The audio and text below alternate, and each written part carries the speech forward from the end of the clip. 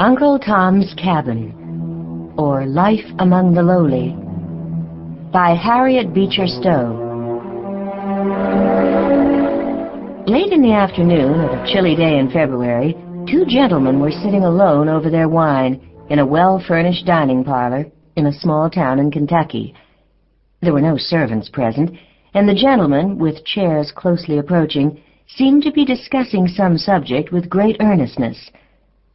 One of the parties was a short, thick-set man with coarse, commonplace features and that swaggering air of pretension which marks a low man who is trying to elbow his way upward